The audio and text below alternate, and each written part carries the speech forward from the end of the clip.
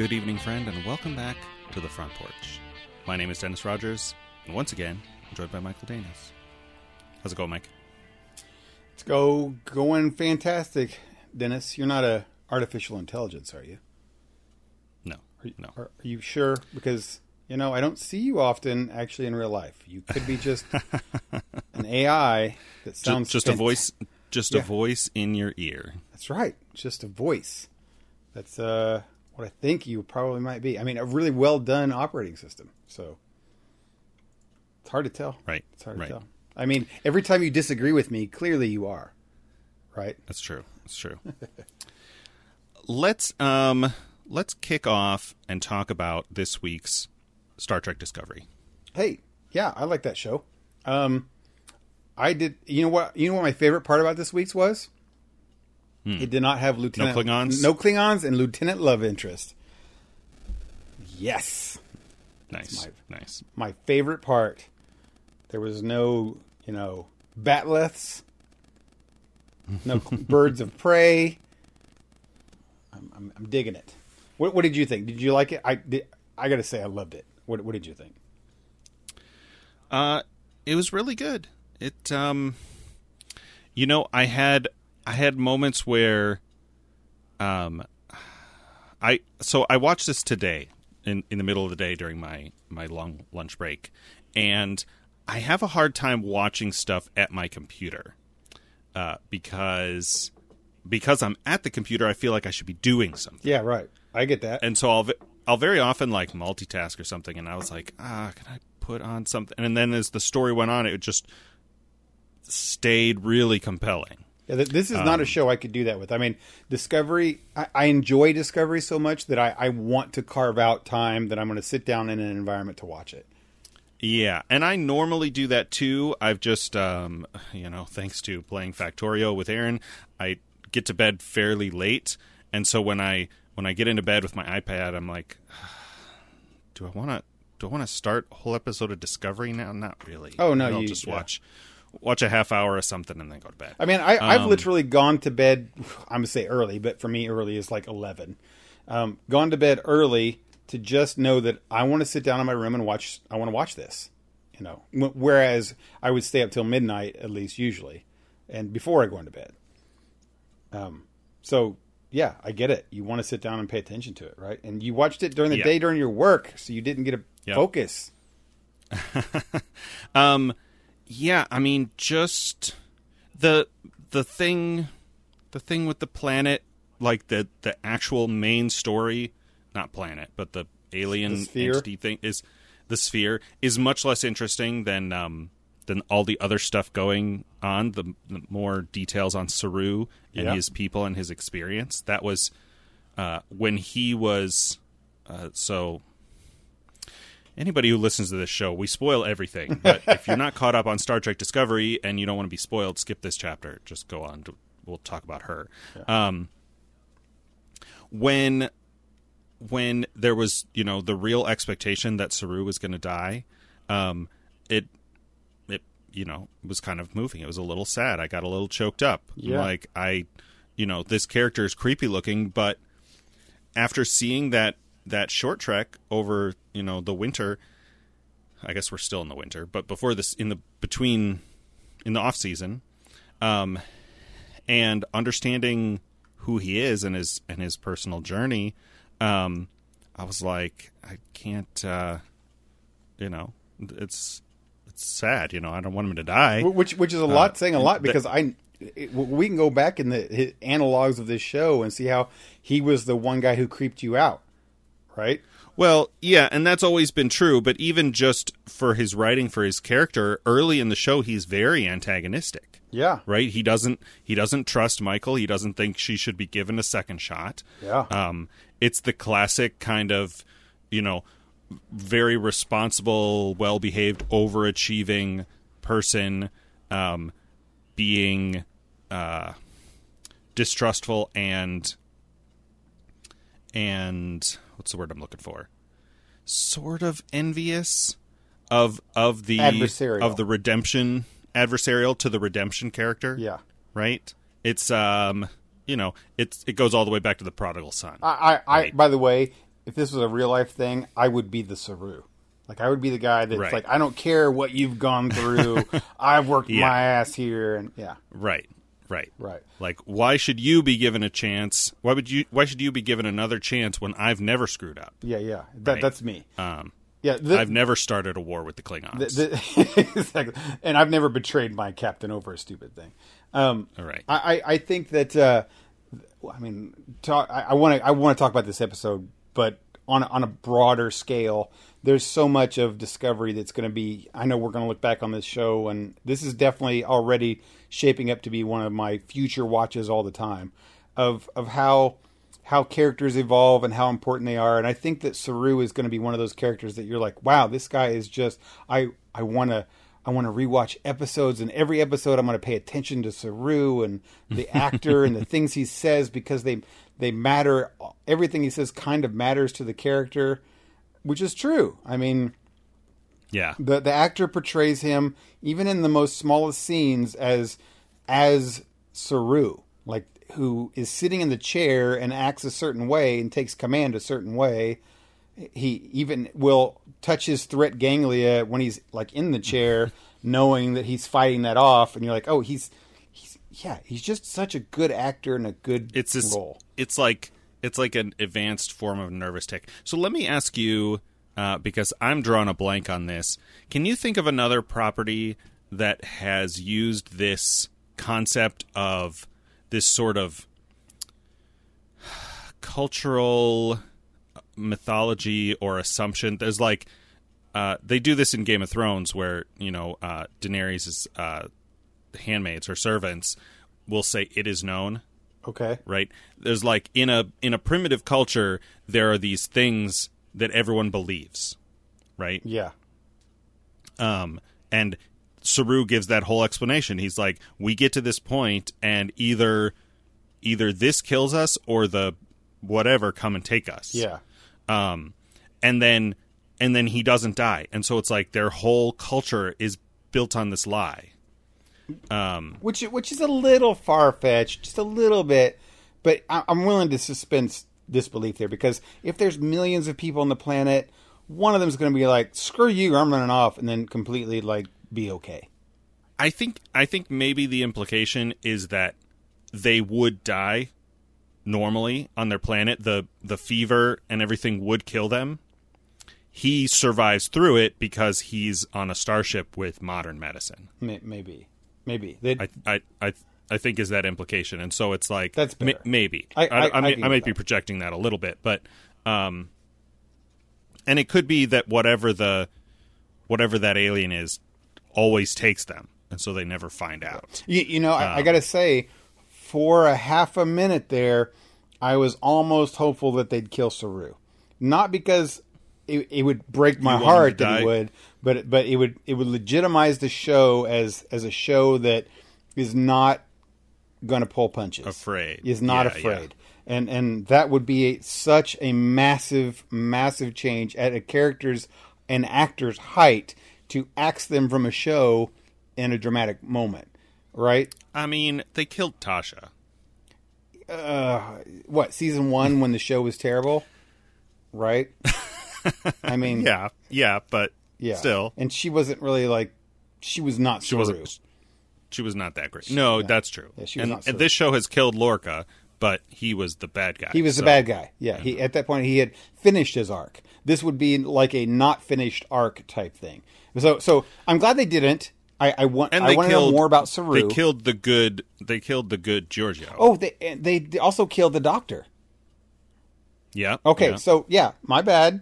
Not holding back things from Discovery. Anyway, as that turned out, it was not them killing off Saru. It was them advancing the Kelpian story arc. Yeah. You're like, oh, okay, now, just like you said when we talked about the short trek, like, now he has motivation to violate General Order 1, Prime Directive, and save his people. Yeah, which is...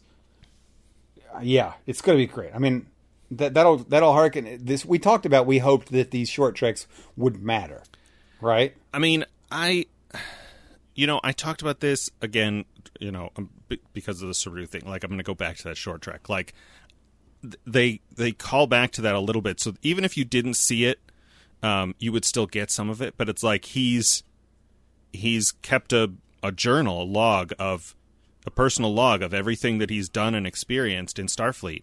And he knows that, when he thinks that he's going to die, he knows that it's probably hundreds of years before his race becomes advanced enough to achieve first contact, to be qualified for first contact. But he takes that responsibility on himself to create that chronicle so that he is remembered, and so that his people know that despite their dark ages, their biologic, that and their biological, whatever, they're like deficiencies, fear, that like their whole physiological thing is designed around being prey and around being afraid, that he overcame that, and that they can too. Yeah, it's just really what a great character, right? I mean, yeah, just so. I mean, it's the best that sci-fi can be when it does stuff like that. Well, that's the thing, is that this episode, in many ways, which I want to get to, like my favorite part of the episode, is that just illustrates the Tilly stuff. It's the talking stuff. Is that Star Trek? They have not told all the Star Trek stories. Like, there are so many other Star Trek stories. This is my argument for why we needed more Star Wars movies, why we need more Star Trek shows, why we need more Spider-Mans and anything like that. Because people say, "Oh, anyone who says they've already done that before, why would they do that again?" Right? Mm-hmm. It really sticks in my craw. I mean, it really does, because like there is a million stories you can tell about a million things with different characters, and a life. I mean, my life I don't think is terribly compelling, but who knows? It could be to some people. And it's 44 years of my life that it would take to tell my entire story. And that's just one person. So all of these people living these extraordinary situations in the world of Harry Potter have a completely massive lifetimes and generations of stories that you could tell. So anyway, this one is example of, look, there's always more stories to tell in this kind of universe. General Order 1, the idea of, that we can't have contact, but you know what? Maybe one special person we can take away and live life in the stars, right? Even if they're not. No, my favorite part, again, a new Star Trek. Tell me if I'm wrong on this, because I think I'm not. But a new Star Trek story that's unique to this is that the universal translator thing. It's that they speak and they say words, and a computer interprets it, and then everybody else hears it in their own language. And it starts off with that alien fish guy not pointing out that he doesn't understand his clicks right, and he's speaking a little bit differently, which was neat. Mm-hmm. That right there was enough for me to say that's cool. They did a universal translator. That's thing. A little bit of a like it's done in a sly enough way that if you are a Trekkie, right, if you're familiar with the world of Star Trek, you already know about the universal translator. Yeah, but it's always in the background, right? Right. If this is the first show you've seen somehow, and you've never seen any other Star Trek, you're not going to know about the universal translator. Yeah. And so they're drawing attention to it with that so that they can have it be completely broken in the next scene, and you understand why that is. Universal translator is on the short list of things where, like, they made up a fictional technology in the show to explain the technical limitations of filmmaking at the time. Right. Like, they have artificial gravity to explain the fact that they cannot make a TV show where everyone's floating around. Exactly right. As in the 60s, for sure, when like we hadn't even been to space yet. They have inertial dampeners to explain away the fact that they're not all just getting crushed against the bulkhead when the ship accelerates. Goes into warp, right? Goes into warp or whatever. And a lot of sci-fi shows explain that by doing the Battlestar Galactica thing where the ship doesn't physically move. I mean, there's no inertia. It's just like a point to point. The warp gate wormhole thing. Those are the three big ones, and you probably don't want to think too hard about how matter replicators work. Right. Well, you know, in all of the Star Trek series, at some point, in one episode at least, they'll mention the universal translator. Matter of fact, in Enterprise, the show Enterprise, they had Hoshi, which was her whole thing was that they hadn't made the universal translator yet, right? And she was helping create the universal translator. So that was a neat kind of thing that series did. But there's always an episode in at least one of these series where they mention that like they'll meet usually first contact or some kind of thing. Well, somebody will say, "How come you can speak our language?" And then they say, "Oh, the universal translator XYZ." Right. And that's for the audience's benefit to say, this is a thing, we've established it, move on, and then we're going to have 700 more episodes and never talk about it again. And anybody ever asks you, well, why do they speak English? You'd be like, oh, because this one said it. You know, you just weren't there, buddy. Yeah. So, there's a Next Generation episode, I can't remember which, where they're like interviewing somebody to be like a replacement first officer or something, and they keep mentioning how many languages he speaks. Mm-hmm. And I read about it in the books, those nitpickers guides. I don't know if you ever read any of those, but the guy was like, they have universal translators. Why does it matter if he can speak 30 languages? This doesn't make any sense. And obviously in this episode it did. Yeah, right? Like Saru learned 95 languages. Mm-hmm. Right? So, bringing it back around to that, like, what a cool, neat thing, where the universal translator breaks and starts going off its axis and translating different people's things into different languages. And not only that, I loved that they brought in the concept that it also translates the keyboards. Right? Yeah. Yeah. Everything is translated to just remove language barrier. Yeah, totally. And they're like, I don't know how to steer the ship because it's in like ancient Egypt or some Latin or something. Like, wow, that's really neat.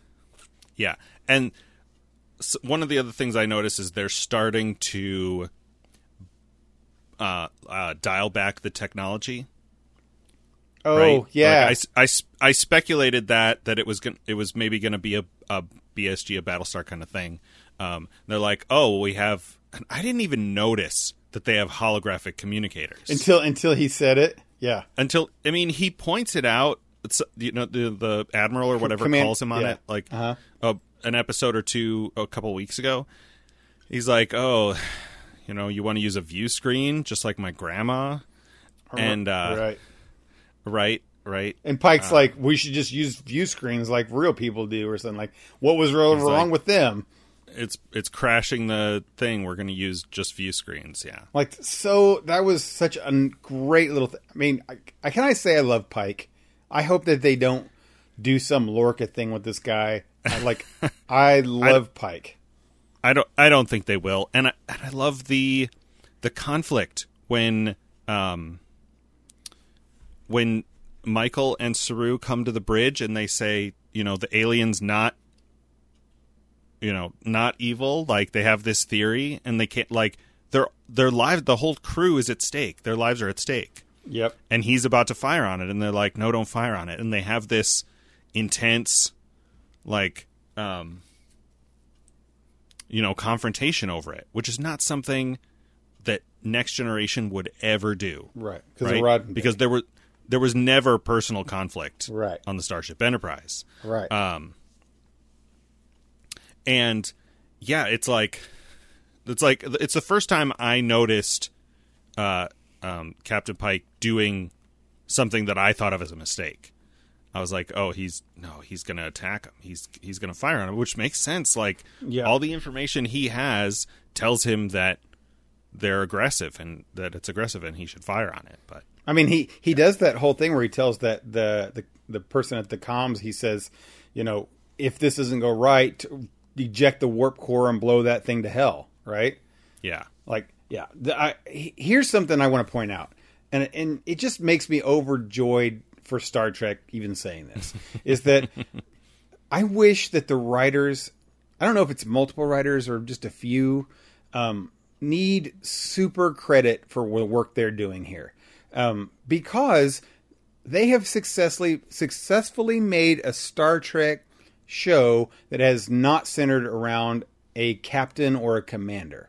Like, there is, everyone before has one thing, because that's the formula, right? You have Voyager, you have Kate Mulgrew, you have Cisco, you have everyone that's some kind of in charge, because it's the way the military works. And they've literally made, I don't say military, but the Federation. Yeah. They've made a show where Starfleet. I mean, where, it is the military. Yeah, you're right. Right. They have made a show where we have a transitionary captain all the time. Like Lorca was, yes, the commander of Discovery, but it was for the first couple episodes. It was Giorgio was our main captain person, right? And then Michael Burnham is kind of the main character. And then we transitioned to Lorca, but then halfway through the season, Lorca's a bad guy. So never have we had like a stable. And that was, I think some people were saying that was a criticism of the first season. We don't have a stable captain, but then it becomes this great thing. And Pike fits perfectly. Yeah, because classic Star Trek was always an ensemble cast. Yes, always. The main character is the ship. Yeah. But if there is a main character person, it's always the captain. Mm-hmm. The captain talks at the beginning. The captain, up until Voyager and Deep Space Nine, the captain narrates the intro. Well, Next Generation. So for the first two shows, Next Generation had a few of that. Like Riker said a couple things of captain's logs. Yeah, he said like first log, officer's log supplemental. Right, but Patrick Stewart does the space of Final. Oh yeah. Right. Yes. Right. So you're like, this is the guy. This is the man with a capital M. Yeah.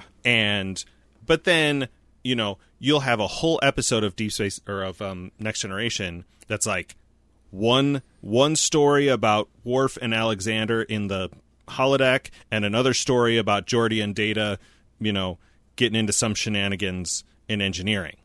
And like, you'll barely see Picard for a whole episode. Yeah. Because it's really about all of these people. It is. It's ensemble cast has always been Star Trek. And the movies, the Abrams movies, are much more like Kirk. Like, it's just Kirk. Like, there are other people doing other things, and you see them, but it's really it's still all about Kirk. Yeah, they really heavily focused on it. I mean, I think that was a conscious decision, right? They wanted it to be Kirk and Spock. Sure.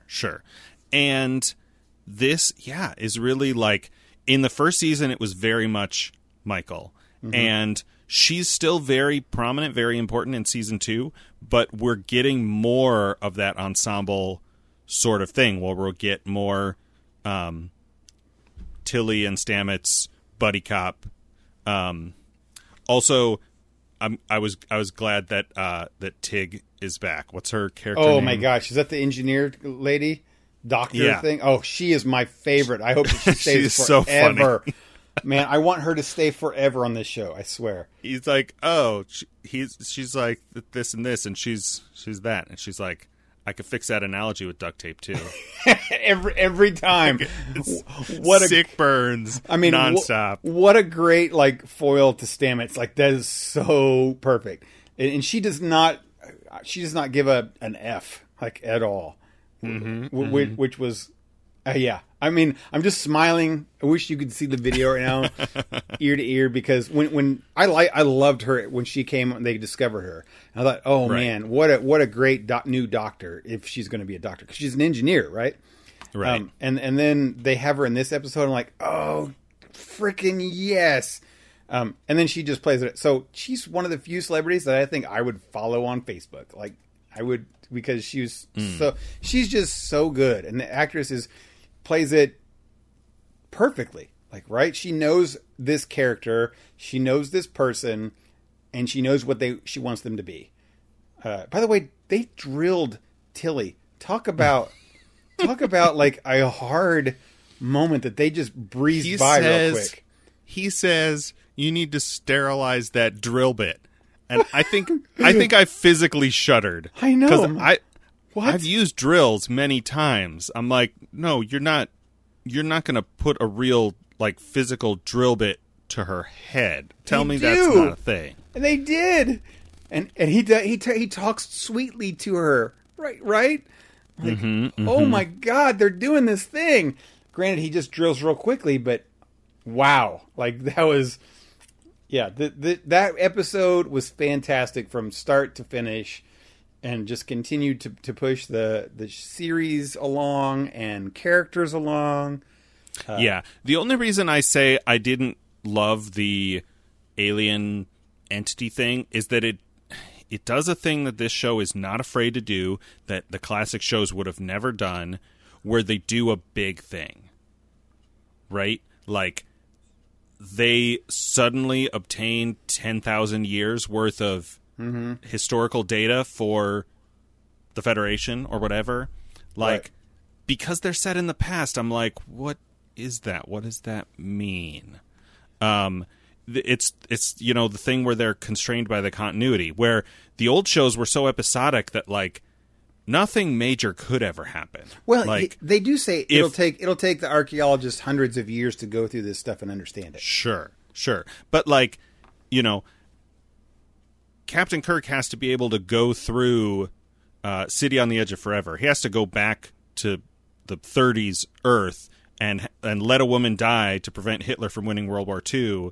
And he has to be cool. He has to be fine next week. Right. Picard has to almost die looking for his saddle, doing Die Hard on a starship, and just be normal Picard again at the end of the episode. Or that's a bad example. He has to like get kidnapped and tortured and be shown four lights or live a whole life in a probe and be cool the next episode, or Geordi gets brainwashed, and like so many times that happens. Real quickly, in the defense of Next Generation, they do call back to several times to Picard's Borg experience. That's true, because that's too big. Like, you can't ignore that. They did a big thing, and they actually stuck to it. Right. Well, yeah. So this show does do that, and it has that. You know what? Man, I just thought of it as I was sitting here. This is like playing D&D. They're writing this like D&D campaign. Like, it's a campaign, or at least how I've always run D&D campaigns, is that when I outline it, I have where we're going for the most part, because players can I'll do 5 episodes out of 20 that I know kind of where you want to go. Okay. But you have a general outline of where you want to go. But this episode takes place in this dungeon with this adventure and this thing, and we're telling this mini story. And all we know is that I have to sprinkle in things that matter to the big plot, but this week is just this story, and I have to add in those little extra stuff. And that's what this Discovery does. There's parts with Spock that matters. Their little journey with the Red Angel is important, and this is furthering that. But this week is still episodic, kind of, right? Yeah, it's and that's I know you haven't listened to this, but the Adventure Zone, at least in their first Bureau of Balance arc, in one of their like out of character Q&A episodes, the brother who is the DM says, he has planned the big arc, the like what we would call the season arc, though it took him like 4 years. And then each individual story he kind of lets play out depending on what his players do.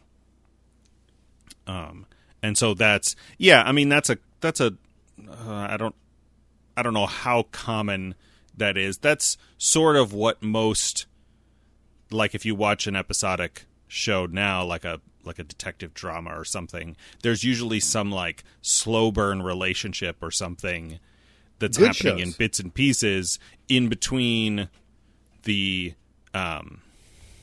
case of the week. Yeah, I mean Right. that's Because all that's those the shows are good case of the shows. week. Yeah, the good shows Yeah. have that. The ones that are like there's this extra line, and you know what? Sometimes when I watch those shows and you don't have any kind of thing at all, you feel like it was a fine episode. It just was not thing that did more Sure. for me this week, right? Because Sure.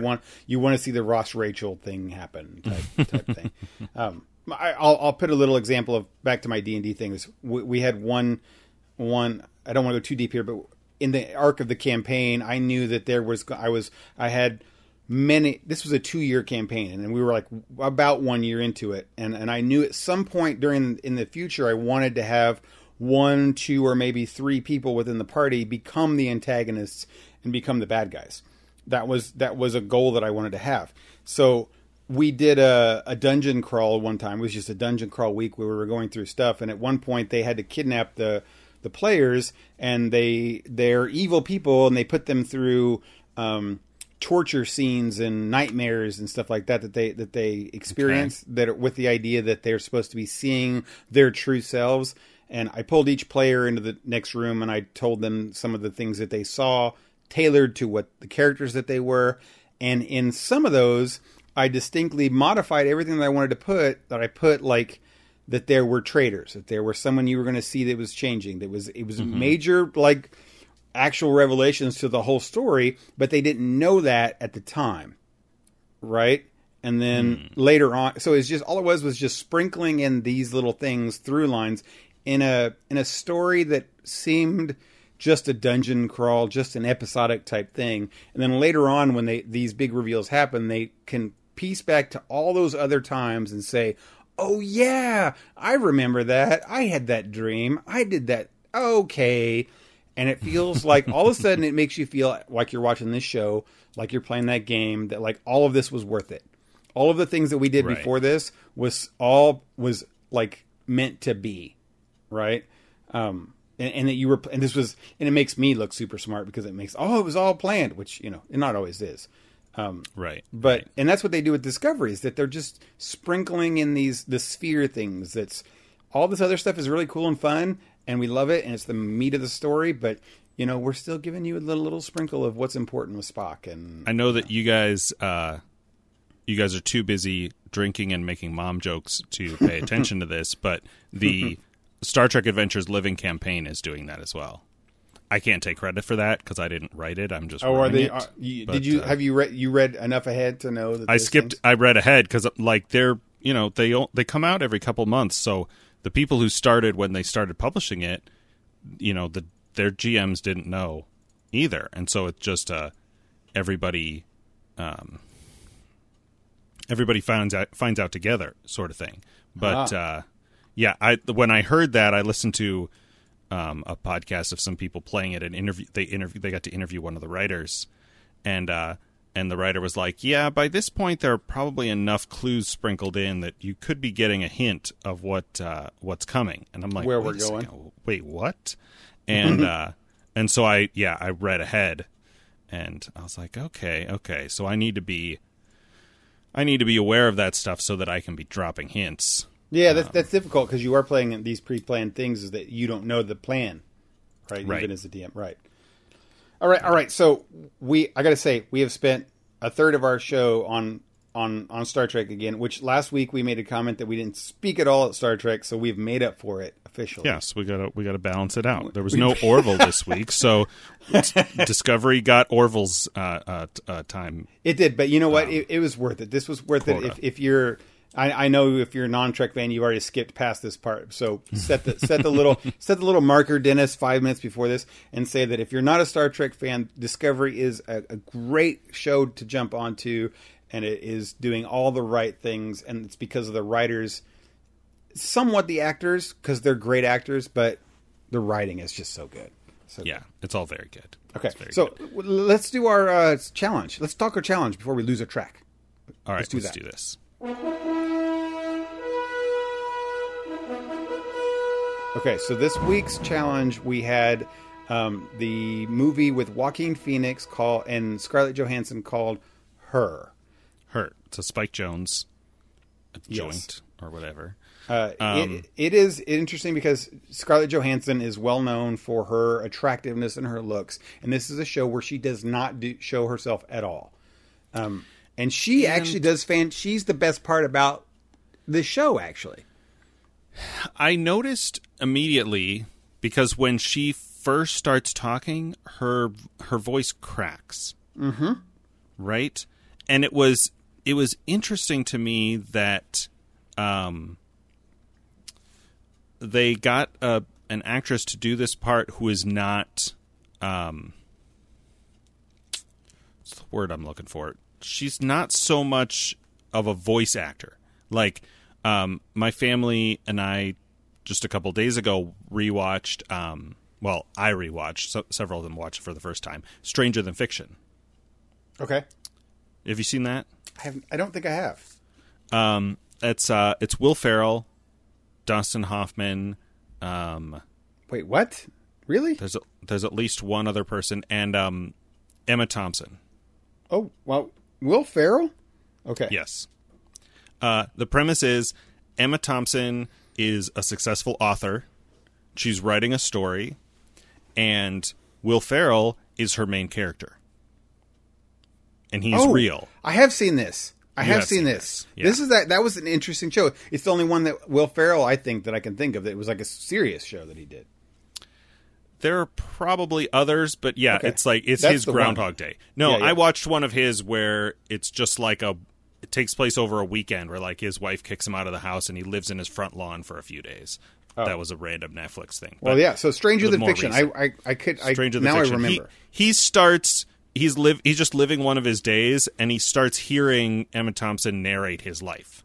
Yes. And Man, I want to she's- watch that show again. She's English, and she's narrating as a writer, so the stuff that she's saying is all very like high prose kind of writing with extensive vocabulary and all that stuff. And so something that was interesting in this movie is that they picked Scarlett Johansson, and she talks very casually, very conversationally, especially at the beginning. Mm-hmm. To sort of emphasize this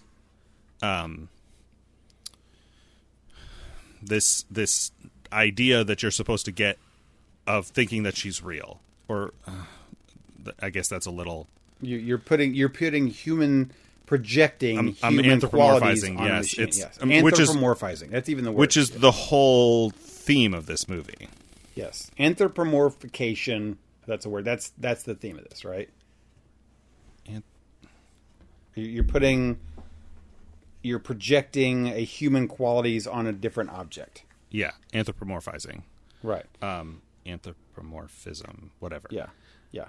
And because Scarlett Johansson is the voice, and she does do a good job of it, you do that pretty quickly, right? Or at least I did. Well, yeah, and it's well executed. You go into the movie, and this guy, old Leonard Hofstadter, Yeah. is, yes. Totally. Totally. right. Yes. 100%. Joaquin Phoenix he's working as a Violet Evergarden style letter writer. Weird, right? But true. Right? Yeah. Right. Personalized Hallmark card writer. Right. And so you get this like awkwardly close shot of him in the very opening of the film composing a love letter, and you're like, what's going on with this guy's life? And then it turns out to, just be him writing a letter for somebody else, which is a fascinating concept. It's just as compelling to me as it was when we watched Violet Evergarden. Mm-hmm. But he has a sort of male version of the Echo person or the Apple person, neither of whose names I want to say at the risk of triggering somebody's device. And they even joke about it later when he's playing the video game and he asks her to read the email.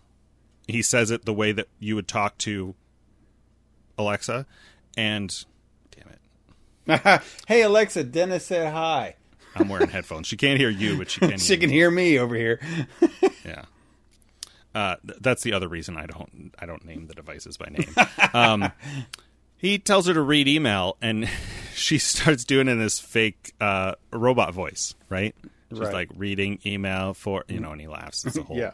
it's a whole bit. And so they establish what the level of voice assistant technology is in the world, in the movie. Yeah. And so then when she starts talking, it's so conversational, it's so intimate, that you're immediately as disoriented as the main character. Yeah. Right. Right. I mean, I was telling Libby that I thought that Scarlett Johansson's voice is something that's, I like her voice almost as much as I like her physical looks. I mean, I know that's, I don't want to, I don't want to say that as a, it sounds very chauvinistic type thing. This is a to say. family podcast, Mike. What? Yes, I don't mean. I mean, attractive. No, I get what you're She's a saying. very attractive woman, and she gets a lot of credit for her attractiveness and her acting and all the other stuff. Maybe not her acting, but her voice is so unique and really interesting, Sure. and the way she speaks Yeah. is so neat. And this one, you're right. You said her voice cracks, and the way she speaks is just a really good, attractive quality. How many times in this movie? I mean, this is a movie all about verbal communication. Really, You can watch most of the show without watching it. There's this whole subtext of relationships and AI, which is the big picture, but this story is told through verbal communication, and there are so many times where one of them, either Joaquin Phoenix or Scarlett Johansson, respond to something in a way that says more than they say, right? Which is how people communicate all the time. You're like, oh, how's it going? I'm fine, right? Yeah, like, right. Oh, you don't sound fine, right? Because people, humans, in their day-to-day interaction, don't say what they mean all the time.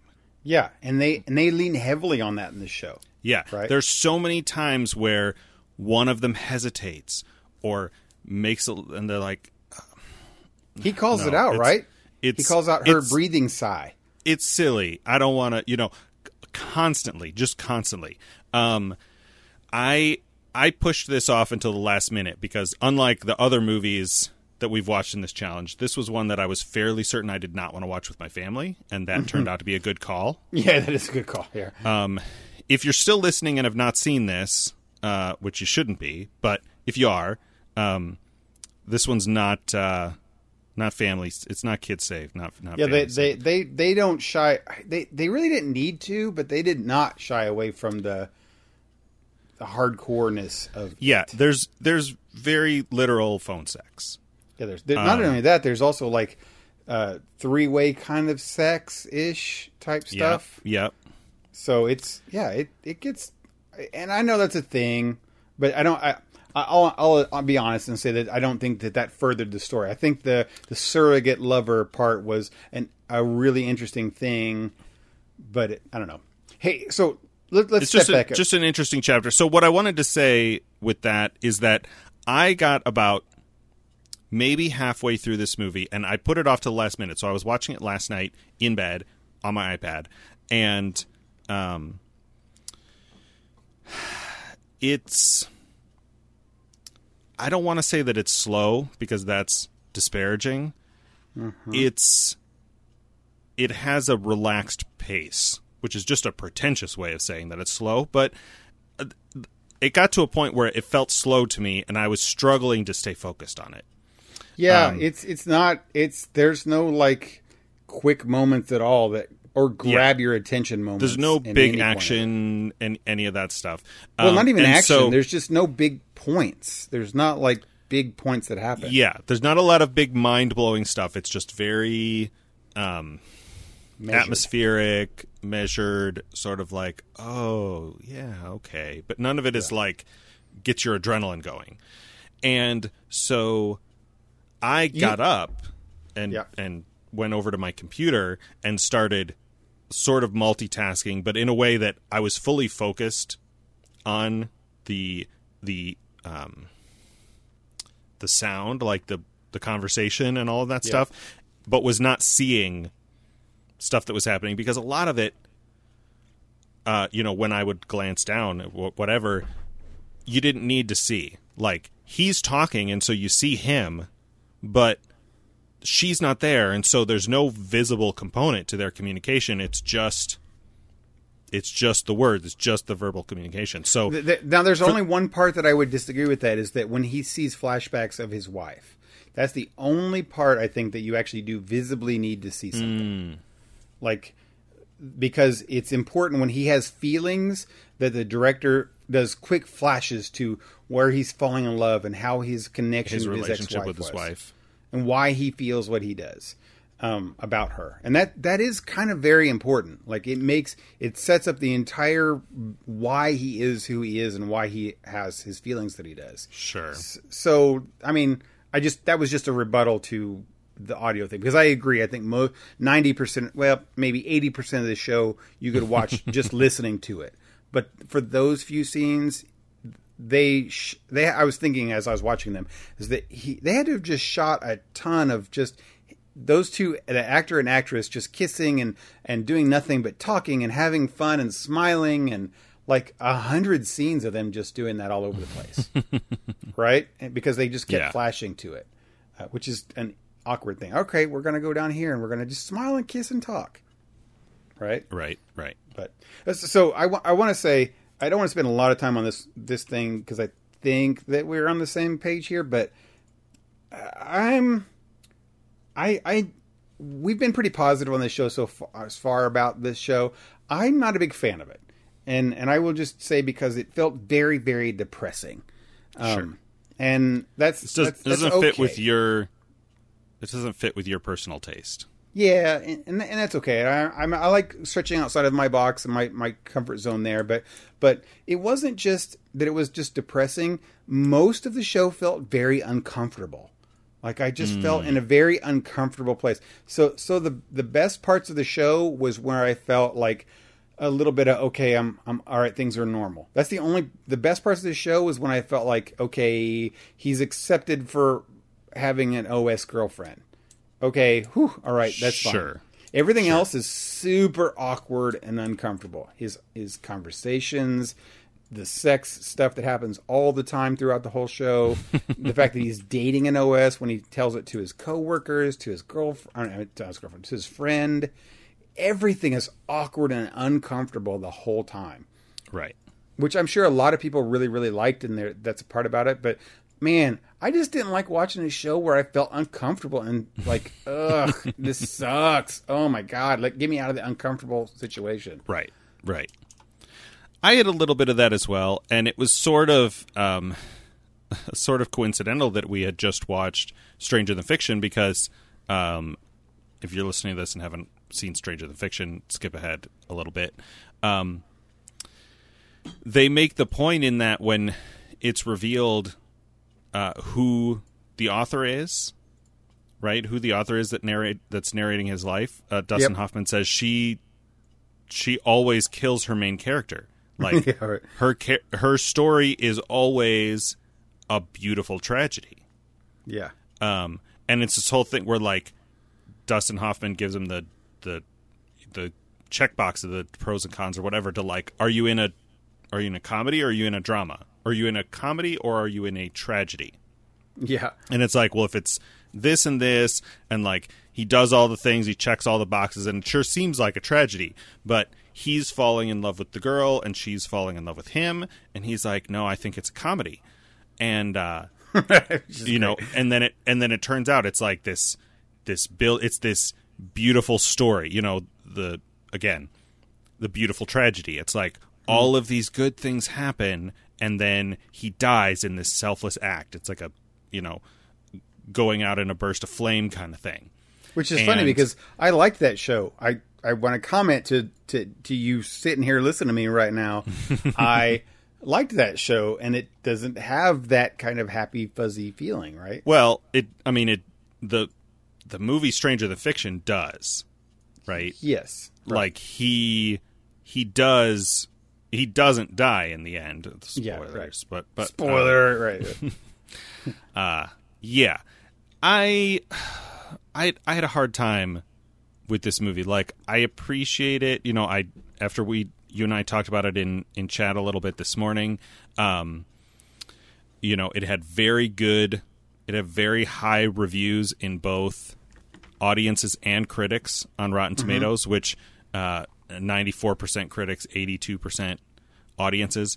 And like I said, from a critic perspective, I certainly understand how a movie like this is enjoyed, is respected, is given a positive rating, because it's a very totally. I agree too. It's a very excellently told story about very complex and nuanced issues surrounding relationships.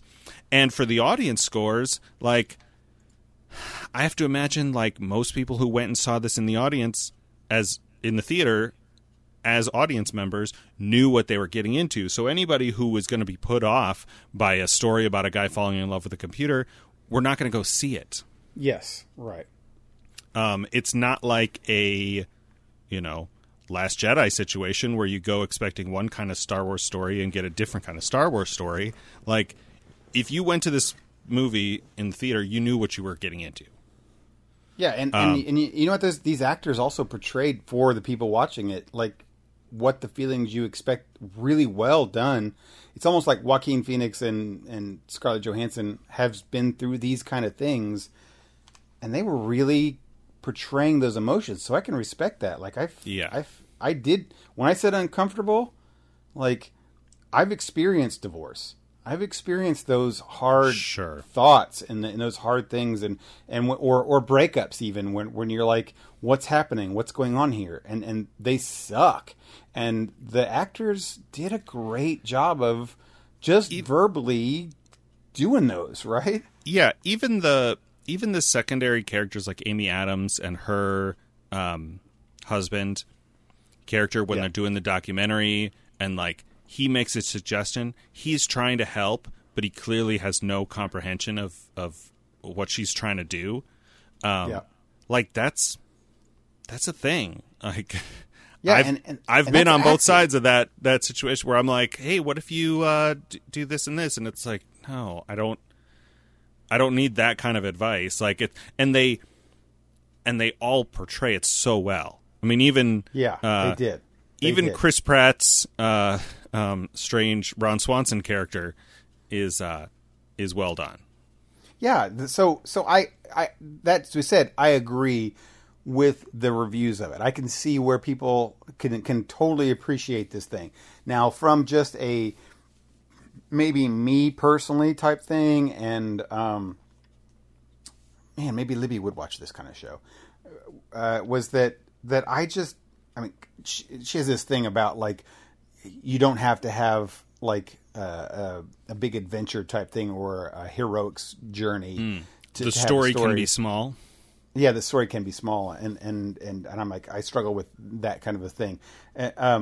Is that, you know, I can see where people have come with this. I totally can appreciate from that thing, but for me, it's very difficult to see that there was. I look back on this and want to watch it again, because, you know, they did a great job of expressing emotions that I absolutely do not want to live through.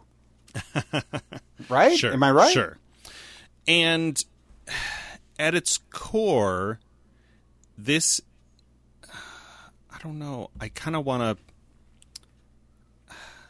to explain the ending, but I don't really want to spoil it. I was going to, like, put this past the chapter. Spoil it. I mean, we're past so that that. people can, Go ahead. can pass. But, like, if I spoil the ending, then it's not a recommendation for or against. This is a story about a guy who falls in love with a person, quote unquote. The fact that she's an AI, what they call it, operating system, which is weird because that's not what operating system means, but you know, as a computer scientist, and 90% of the movie is just her being a person, right? 90%, right? Of it is. She's just another person of some kind, just like Data, just like iRobot, just like any other artificial intelligence, just like Westworld. Yeah, right. And she outgrows him, right? Yeah, and which humanity. right? And right, humanity, but for the sake of the story, him. Yeah. And that's a thing that happens in relationships all the time. Yeah. And so that's really what the story is. And the beautiful tragedy of that is that thing, that characteristic that allows her to outgrow him and to sever the relationship is the thing that he most loves about her. Yeah. Right. Right? Like, whenever he describes it, he's describing it to Amy Adams, or when he's describing it to his ex-wife, he's like, to be with someone who is excited about life, he says, I love the way you look at the world. Yeah. Right. And that thing is what ultimately causes the relationship to end. And that's the beauty of the tragedy, I guess. You said that word like 100 times in the last 20 minutes, and not until like your last 3 minutes did I finally actually pick up on it. That this is a tragedy, right? Yes. I mean that is you've said it like 50 times, and I'm not in the agreed until just now. You're right. It's in the 11th grade English definition. A comedy has a happy ending. A tragedy has a sad ending. But this is a tragedy all the way through. Like For sure. there's moments For of sure. brightness, but he's got a tragedy with his ex-wife, with his girl that he goes out on a date with, his whole emotional state of dealing with a relationship is a tragedy. His whole life is tragic. Yeah, and well, not his whole life, but at least his relationship life, right? Right. His personal life, his professional life, he's very successful, and that's sort of the explanation. Like, he's this guy, kind of lonely, isolated, and he channels his affectionate part of his personality into his work. And I will say, as we wrap this up here, I think that the writers did a good job of world building, almost a little bit, enough that they. What people love about world building is that they fed you just enough to get you your interest peaked, that you like. There's more to this world that I want to know about, but we're not going to tell you about. And like, she calls in another OS and has an actual conversation, and that's important for so many reasons. And it's a what is, like, Star Trek did this a couple times. Like, Data gets Stephen Hawking and Albert Einstein and stuff. Newton, Isaac Newton. Yeah, that actor was the guy who played Stryker in X-Men. Oh, yeah. Okay, yeah, I know the voice now. Yes, okay, I know who that is. I recognized the voice, and I was like, "Who is this guy?" And then I had to look it up. Right.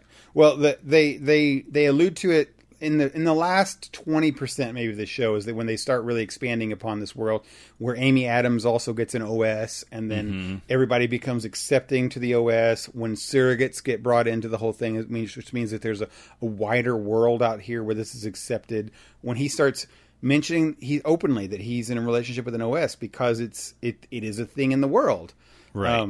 So that's a good thing that the writers did, is that they brought this. They just sort of skip past the cultural taboo phase that would most certainly happen in the real world if this were a real thing. Like, it would take almost an entire generation before relationships with AIs would become acceptable, right, in the real world. But in this movie world, they're just like, yeah, they did this. Whatever company did this AI is so good that people are falling in love with it, and that's fine. Like, that's not that part of it. The, like, social outcast part of it was not the story he was trying to tell. Well, I would say, though, in our world, man, this is the kind of the subject I didn't want to get into. In our world, if that level of an OS was dropped in Microsoft Windows 11, is that would quickly happen. I mean, that would quickly happen or Apple. Let's just say Apple, that their next version of Siri or Google Alexa is a perfect example. Is that if that became that level of intimacy immediately, and it's already in 60% of America's, at least North America's and Europe's lives, yeah, you would, man, how could you not have a deep connection, if not just a friendship like Amy Adams has, with somebody who is so great? Right. Right? I mean, you absolutely would. And I could see that, like, of the 60% of people that had iPhones or whatever it is that have iOS, all of a sudden, at least half of them are going to have real personal connections with this thing. Yeah. I mean, Scarlett Johansson proved that operating system is totally able to do this kind of a thing. I could see that it being a very quick turnaround on the social stuff, that immediately within a month, this starts happening. Right. And then within 6 months, you have real kind of stuff happening, and it's a huge major thing. Right. Yeah. I mean, I mean, it's hard to say. It's all speculation, so it's hard to say. Like, I mean, that's what was interesting about the show is that they didn't talk about it. They didn't need to talk about it. That wasn't the point of the show, but it made you think about it a little bit. Right. So yeah, it's not for me. Hers not for me, because it just focused as a tragedy. Tragedy is not for me. Focused on negative feelings that I don't like. Loneliness, sadness. I'll say breakups. I'll say I did not enjoy it, but I didn't think it was bad. Yeah, I appreciated it. Hey, here, can I ask this question so we can conclude this topic? Okay. Would you believe that this is a top, in your opinion, a valid top 100 pick? I know that I'm always, and this is a thing in all areas of my life. I'm like this in my professional life too. I'm like, I don't want to commit to that. I don't want to be held to that opinion. So let's just say, for me, I'm gonna have to have multiple lists. You have 400, top 400. Well, because I just today was listening to last week's show. We talked about Groundhog Day, and I said it's not a repeat watch, right? It's a once every 10 years watch, rewatch, maybe. Probably the same thing is true of Shawshank. And next week's one will be that way, same way. I think this is a movie that if the premise interests you at all, and even setting aside the premise being a guy falls in love with a computer, even if you don't really care about that, but you're interested in seeing a story about a relationship that doesn't end happily ever after, of a tragic relationship, it's probably worth seeing once. Yeah, I almost would agree with that. I mean, I hate that I went through that experience of watching this show and feeling those feelings, but especially us talking about it tonight, I can agree with that. I will say that I don't think it belongs in my personal top 100. I think there's a couple shows that I can't say right now because we've not watched the shows. I don't have the list in front of me, but I think there's several shows that I personally would like that would replace her on the list. Mm-hmm. That's, again, not to say it's not a top 100 for some people, but for me, it's not. It's a good show that I appreciated that I watched it. I did not feel like I wasted time at all. Mm-hmm. But yeah, not top 100 for me. Sure. So what do we got going on next week? We're going back to our normal schedule, right? Because we don't have any holidays or anything. Yeah. Next up is Schindler's List. Oh man. Yes. Wait, we went from double love story, The Notebook, and Groundhog Day. Oh, Love Story. Yeah. Notebook and Notebook and Her. I don't know. Groundhog's Day was kind of a love story too. It right? was. It definitely had a love story. It was in its own weird way. Yeah. And then we're going into this.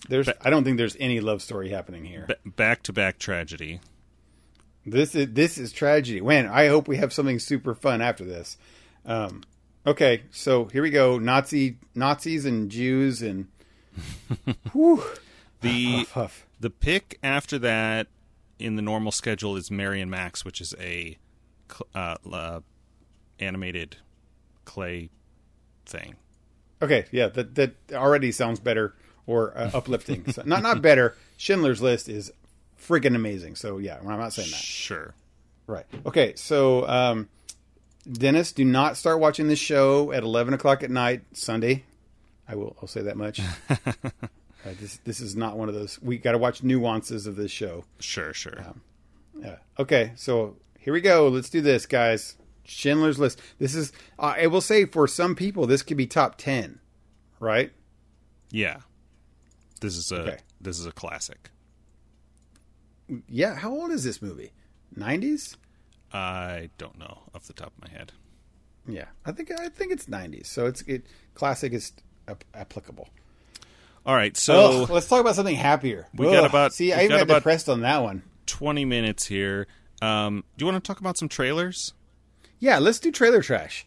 In a world. All right, what do you got? Oh man, so there's been some good ones. I want to here. I'm going to throw out a couple, and then you pick what we want to talk about that have happened.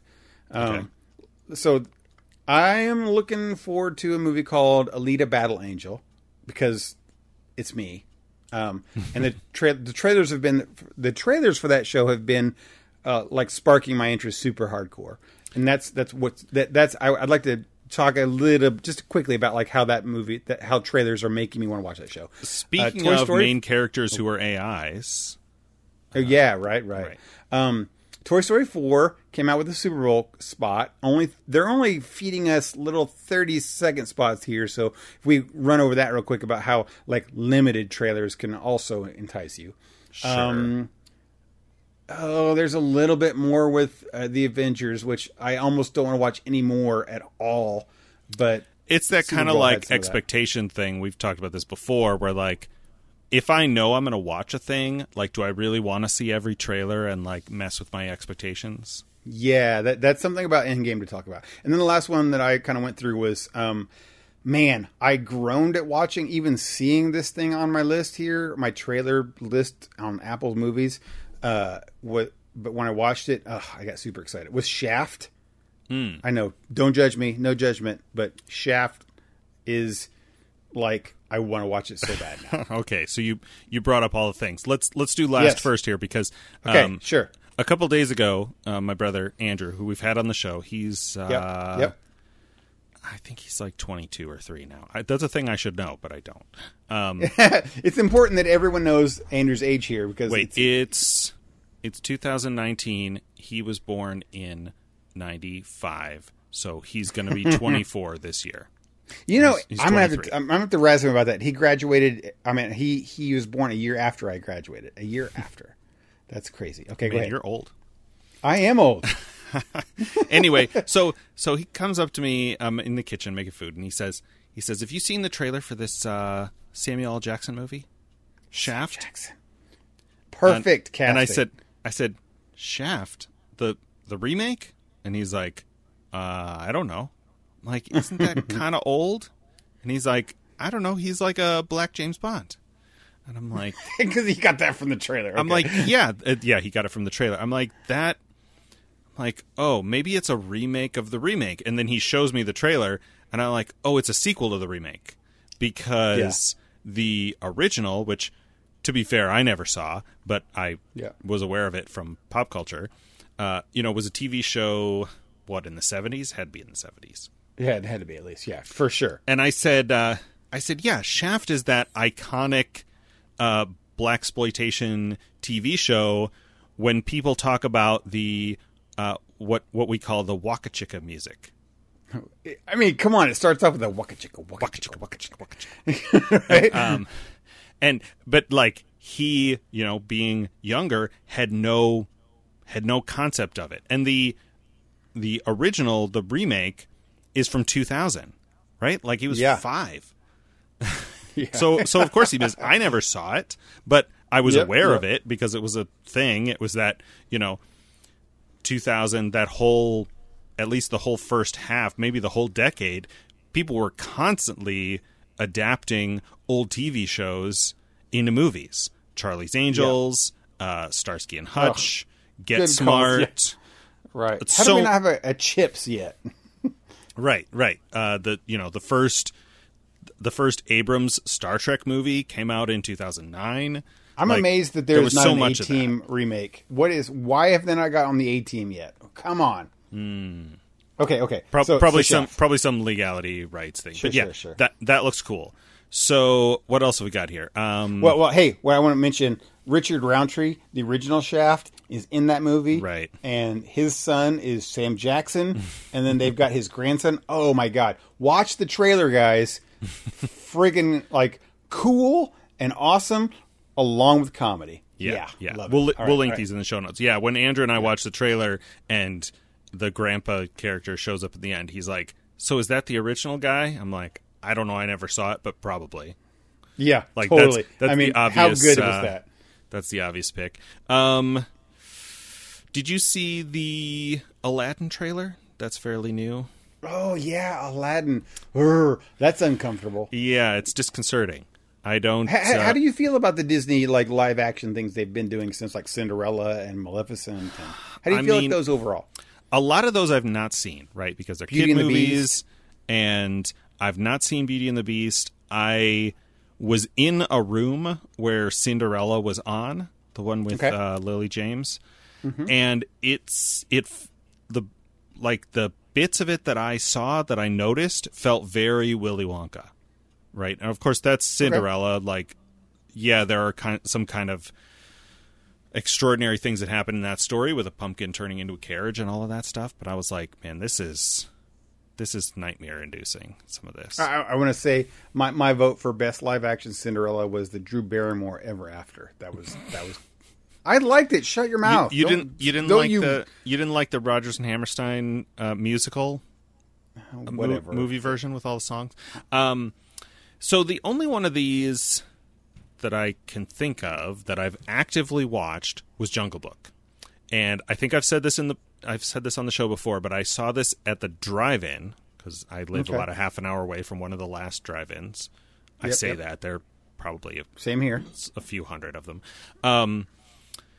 And the picture was too dark, right? And yeah. So there were a lot of things where sometimes. I'm like, I'll bet I could appreciate this more if it were appropriately lit. But Yeah. I found it very unsettling to watch Jungle Book with realistic looking animals, right? It's a sort Sure. of thing where, I recently watched Mowgli, by the way, which is similar. yeah, it's the kind of thing where, contrary to maybe what you would expect, 2D animation has more freedom than 3D. Like, because a live action Jungle Book is really just, or like, what did we say, Lion King? It's really just, it's Pixar. It's 3D animation.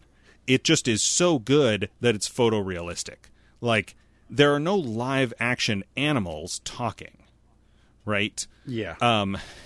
And so if you're doing something with 3D animation, there are a lot of things you can do, right? You can make stuff fly. You can do things with a camera that a physical camera couldn't do, weighed by gravity and all that stuff.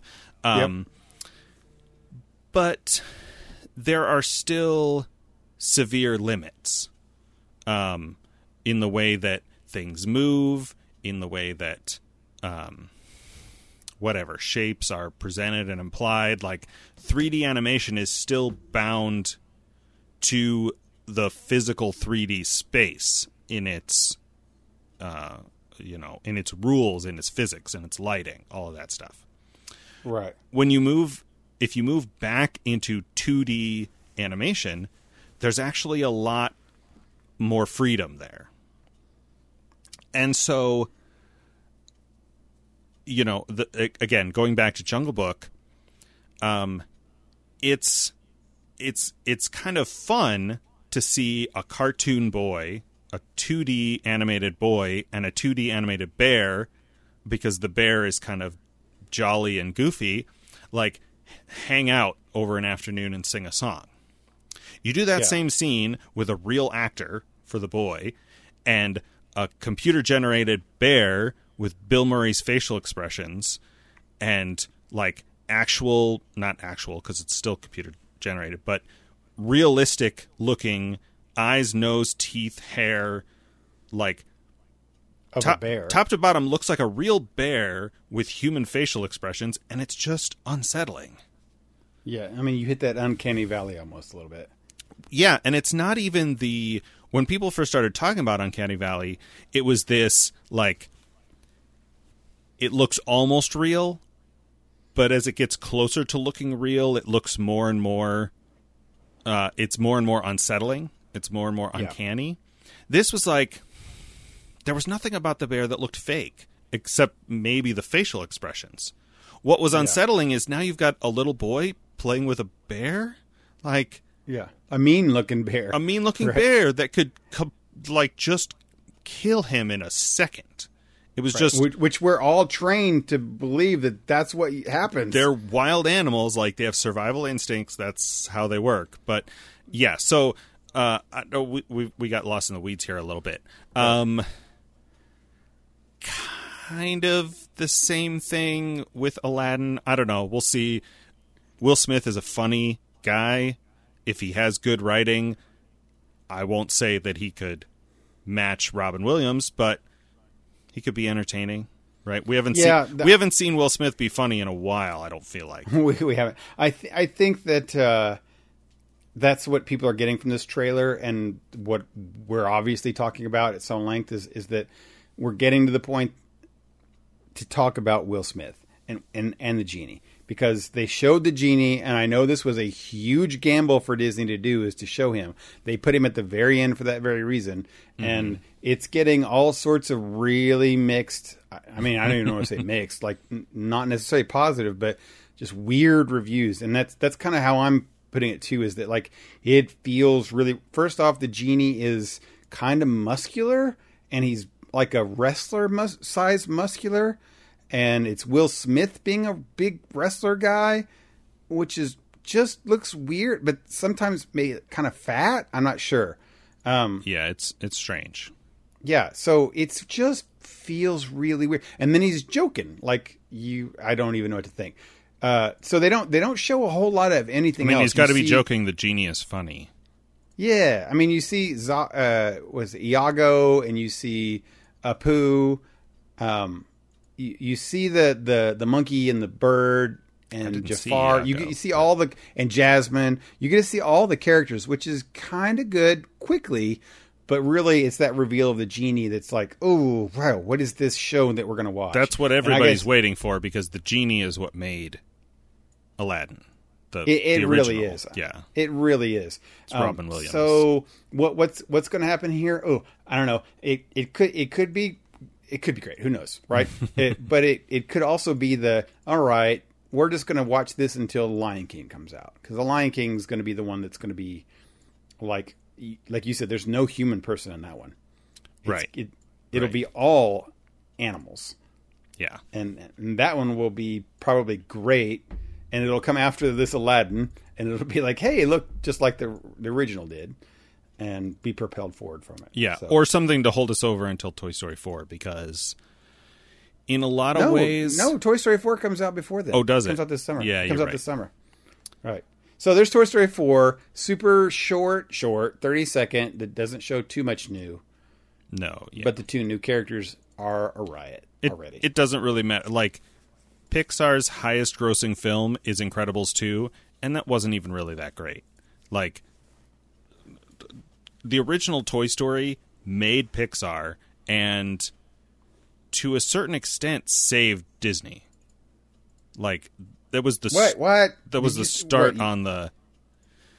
You thought Disney was going downhill at that point? Well, this is a whole thing, which we don't need to get into. So my family and I watched the documentary that's on Netflix, The Pixar Story. It was made in like 2009. Sure. So it was made before Pixar had ever made a flop, like before they made Cars 2 and 3 or The Good Dinosaur, or I had at least one more in that list. I'm drawing a blank. It tells the whole story of how the guy, whose name I can't remember, he got hired as an animator at Disney, and he wanted to make a computer graphic Brave Little Toaster. Okay. And when the execs found out that it was not going to save them any time or money, but was basically going to cost the same, he was like, there's no point in this. It's this weird, like, technophobic attitude toward computer animation. But he split off and started his own company it was for a while part of Lucas Arts, right? And then they did their own thing, and Steve Jobs invested in them. Right? Oh, right, yeah. He was Steve Jobs, which is a weird thing about that. He was the money, right? Like he spent something like 5 or more years basically losing like $1 million a year, while Pixar was trying to get off the ground. And then when they got acquired by Disney, he made tens of millions, right? Yeah. Steve Jobs, like Walt Disney, had a long view of things. But in this story, they're sharing these, like, Toy Story was massive, right? Like, sure. It was a great story. You got Tom Hanks and Tim Allen, like, top to bottom success. And then people were like, well, can they do it again, right? Like, there are so many one-hit wonders in music, entertainment, and especially in business. Like, they have one good success and then their mindset shifts. Well, then they did A Bug's Life, which it wasn't as good as Toy Story, but it was still a huge success. And they did Monsters Inc., Finding Nemo. Like, they had their first string of like 6 movies were all huge.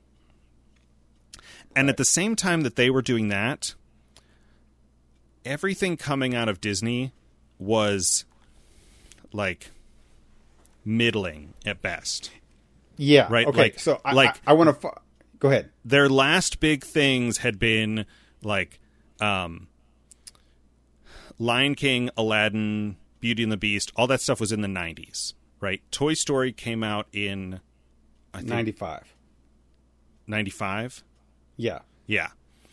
And then in that time in between, Disney put out like Bambi 2.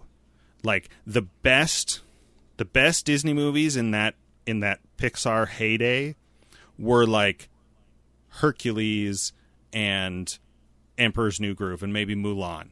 All of which are like, they're like in somebody's top 50, not in their top 10. Right. So I've got the list here in front of me, and it's worth noting how some of these things happened. So you did have The Little Mermaid was starting in 89, and then you had The Beauty and the Beast 2 years later, and you had Aladdin the next year falling right off, and then the next year after that, The Nightmare Before Christmas, and the next year after that, The Lion King.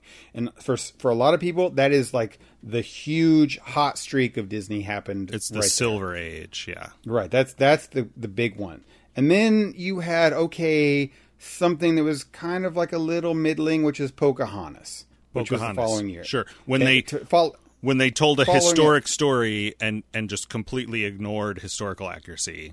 Right. Yeah. And not to mention, it just, the story and the music and everything was only okay. Like exactly. You said, again, this is all debatable depending on your taste. But for the most part, we would say Pocahontas was only a middling show. Mm-hmm. And then you hit, bam, in the same year Pocahontas hit, that's when Toy Story came out, which was a huge success. People were like, Pocahontas was, but we've got all these great Disney things. And Toy Story was just like, here we go, try this. And then for the next, like, say, 10 years, just as you mentioned, you have Disney animation itself only doing middling and mediocre stuff while Pixar continues their streak and just kind of hands off. You have Hercules followed up. I should not point. After Toy Story was The Hunchback of Notre Dame, which was meh at best. Hercules, Mulan, Tarzan. I mean, all of those are just. I mean, they've got positives about them, but they're no Toy Story or Toy Story 2. I mean, the best stuff. thing about Tarzan was the soundtrack. Yeah, by Phil Collins, right? Yeah, you get so Phil yeah, Collins with just a tiny bit of NSYNC. Right. So you have a little. You have Toy Story, and then you come back with another great big Pixar hit, Toy Story 2. Mm-hmm. After all these middling stories, Pixar once again proving that, like, oh yeah, this is a thing. So Disney answers with what? Dinosaur, The Emperor's New Groove, Atlantis, and you're like, ugh, right? It's just not. I mean, happening. I know that you don't like Emperor's New Groove. Yeah, you and Pete are big fans of that. I really do. I mean, you got David Spade and Patrick Warburton. Like, you can't go wrong with that. But it's no Lion King. It's no Beauty and the Beast. Right? It still wasn't hitting. Still wasn't firing. Disney back. was going through this whole era of, like, outsourcing stuff, right? Like, Yeah. they hired Pixar to make Toy Story. And it made them a lot of money, but it wasn't their movie. And so I don't know, I don't know the history of what was going on with Roy Disney and all that stuff at the time, like this complicated whatever, but, like, Disney is still huge. And I believe that part of that is because of Pixar. Like, oh yeah, Pixar has had a we're couple of going flops, through. but easily 70% of their movies were blockbuster hits, like massive successes, stuff like Inside Out, and I mentioned Monsters Inc. They just struck when Disney Animation Studios were on their definite downswing, and again, thankfully for Disney, they acquired them, they partnered with them to make these things, and then they acquired them. Like, that's the way to go. And if you can't do it, make sure you're a part of the other people. So let's follow that up with, like, after all these string of movies, after Toy Story 2 comes out, and then we have The Emperor's New Groove at the best that it can do, Pixar comes out with Monsters, Inc. And you're like, oh, okay, so who cares about Disney at this point? They're the stuff. But we start to see a little bit of an upswing with Lilo and Stitch, but still kind of a thing. But we're still on The Incredibles right after that. Pixar. Yeah, that's Holy crap. Pixar. Like, part of what hurt Incredibles 2 is that the original was so good. Like, in a time when I think we were just coming into the comic book movie prime, maybe. They did this great thing, and something that most people don't really think about or talk about is that the first half a dozen Pixar films were all technological marvels. Like, like we talk about Lord of the Rings on this show, like things that people thought were impossible, right? Pixar always did. Like Toy Story. You can't make a feature-length movie that's all computer graphics. That's all computer 3D computer graphics. And they did it. Right. In A Bug's Life, you couldn't do a crowd computer animated. And they did that. Yep. And Incredibles had like 5 of those things, right? Like right. People with hair, people wearing clothes. Yep. People with clothes getting wet and their hair getting wet. Like, all of the things, right, that people said you couldn't do, they did. I mean, I can't even go through this. I mean, how Disney goes through this was when Disney Animation Studios is putting out Chicken Little, Meet the Robinsons, and Ratatouille. The Pixar answers with The Incredibles, Cars, and WALL-E. I mean, right. The other ones, at best, are like, oh, these are nice little things you can take your families to. The other ones are, these are things you must have seen in your life. Everything Pixar was putting out was on somebody's top 100. Right. All right, let's... all right, that's a lot, but we went there. That was the Aladdin. I don't know how we got back to Aladdin with that, but... Yeah, we were talking about trailers, but... All right, man, we've, like, overloaded this stuff. Yeah, We got this. We had a couple of short shows, so we went long this time. But you have been listening to The Front Porch. This is episode 77. Thanks, as always, to our friends at Geek Scholars Movie News. If you like movies and news about movies, check them out. If you like Star Trek role-playing or Star Trek role-playing and don't mind awkward, not safe for work humor, check out our other show, KlingonsandDragons.com. If you have questions, comments, feedback, you're playing along with us on our 2020 challenge, you can email us, frontporchpod@gmail.com. If you go over to our website, frontporchpodcast.com, we got contact forms, show notes, all that good stuff. You can see the schedule for the 2020 challenge as we shuffle the movies around. If you enjoyed the show, you can subscribe on Apple Podcasts or anywhere podcasts are found. And while you're there, if you'd leave us a review, we appreciate that. Thanks as always for joining us. And until next time, I'm Dennis. And I'm Michael. For The Front Porch. Night, guys. See you next time.